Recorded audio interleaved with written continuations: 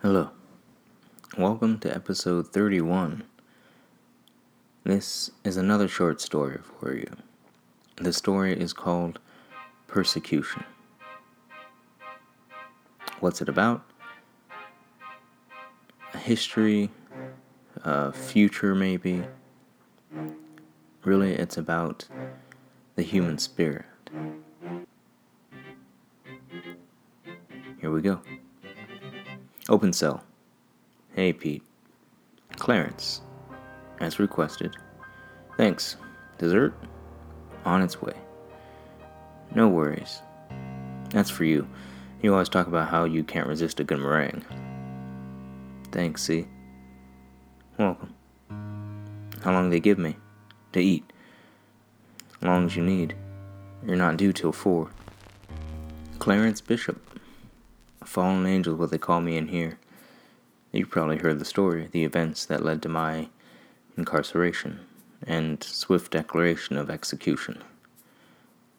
What I tell you now will potentially make you uncomfortable, but I think that's an important note. It's not supposed to be comfortable. The truth rarely is. Sometimes a single phrase can sum up the entirety of an event, something like wrong place, wrong time. For me, it would be scorned race, deplorable time. The trial was seen by many as a victory the people needed. By the majority, however, it was described as the remnants of human spirit's defeat. Clarence Bishop, you stand guilty of murder in the worst degree, premeditated design, decimation of cultural misappropriation. Your victim, patriotic privilege, cut down in its prime. You accuse the victim of multiple counts of rape against a multitude of victims with no proof being offered towards these claims. No, Your Honor. What proof, then, do you offer? The self-made records of patriotism written in discrimination. The records, Your Honor, that all too often are chosen to be forgotten. I've entered them as privileged omissions of guilt. Is this your only proof? Son, this court can't conceive brown eyes or capable of seeing truth.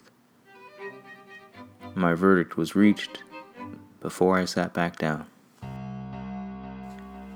Guilty, in an act of terror derived in fabrication resulting in the defamation of life, liberty, and the pursuit of happiness. It's your lack of constitutions, boy, that prove ours to be superior. Sentence? Dishonorable death by lethal injection made available to the public so that it may be filed in history as a forgotten folly. See, it's time. Pete, you've been good to me. You didn't have to be. Ready? The first step felt like I was learning to walk all over again. Funny. Strange, I guess, how so often an end can feel so much like a beginning. Maybe that's just how life is, a beautifully synchronized beginning and end, peaceful, when you think about it, really. I wonder if people wonder what their last words will be, or hope they might be. I think, for me, it's not so much about being remembered, but more so about making one final positive impact. Not an act, but a choice. My persecution solved nothing and addressed everything but the truth. The accusers instead chose to label me as the problem, the wrong in a world built in the right, a society defined by a solid line dividing black and white, borders and walls built in haste in order to avoid necessary change. Ignorance and fear killed me, blended with discrimination to create my lethal injection. Odd how keen people can be on division until mixing becomes the best choice to support the illusion of power. A singular pharaoh ideology was the foundation of a pyramidal society beginning to control its population by killing it internally in infancy. We suffer, collectively unaware, equal in all aspects of life but unable to notice because we're too busy trying not to seem wounded, contributing to our downfall because we deny our pains. I've never been one to deny what I feel. I never want that for anyone, including you.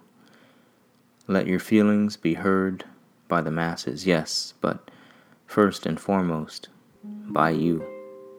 Today, I die for you, but don't be sad for me.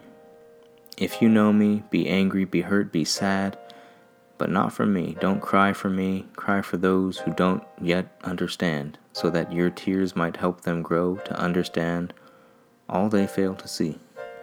Don't allow my death to stifle your life. Please. I'll live on in you, with you, as you should do with each other.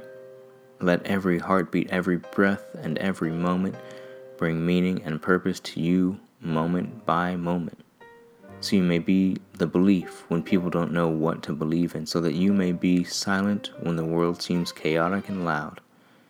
Be the truth, patiently waiting for your moment when others beg for you to choke on lies. I know, once I lay on the table, they'll expect it to be the end. They want to believe it's over.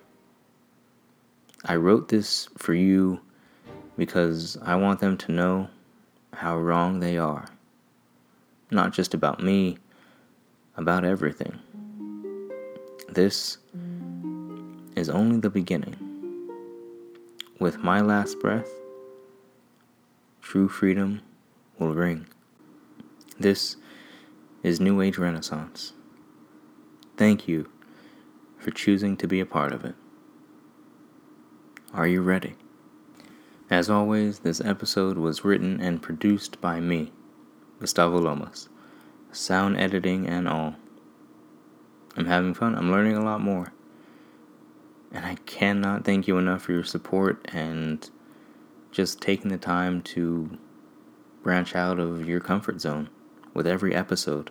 It takes courage to do something like that, continuously. And I think that speaks volumes about who you are overall. And I think it's important for you to know that. How courageous and able you truly are in this crazy mixed up world we're living in. Again, thank you. I mean that with all my heart.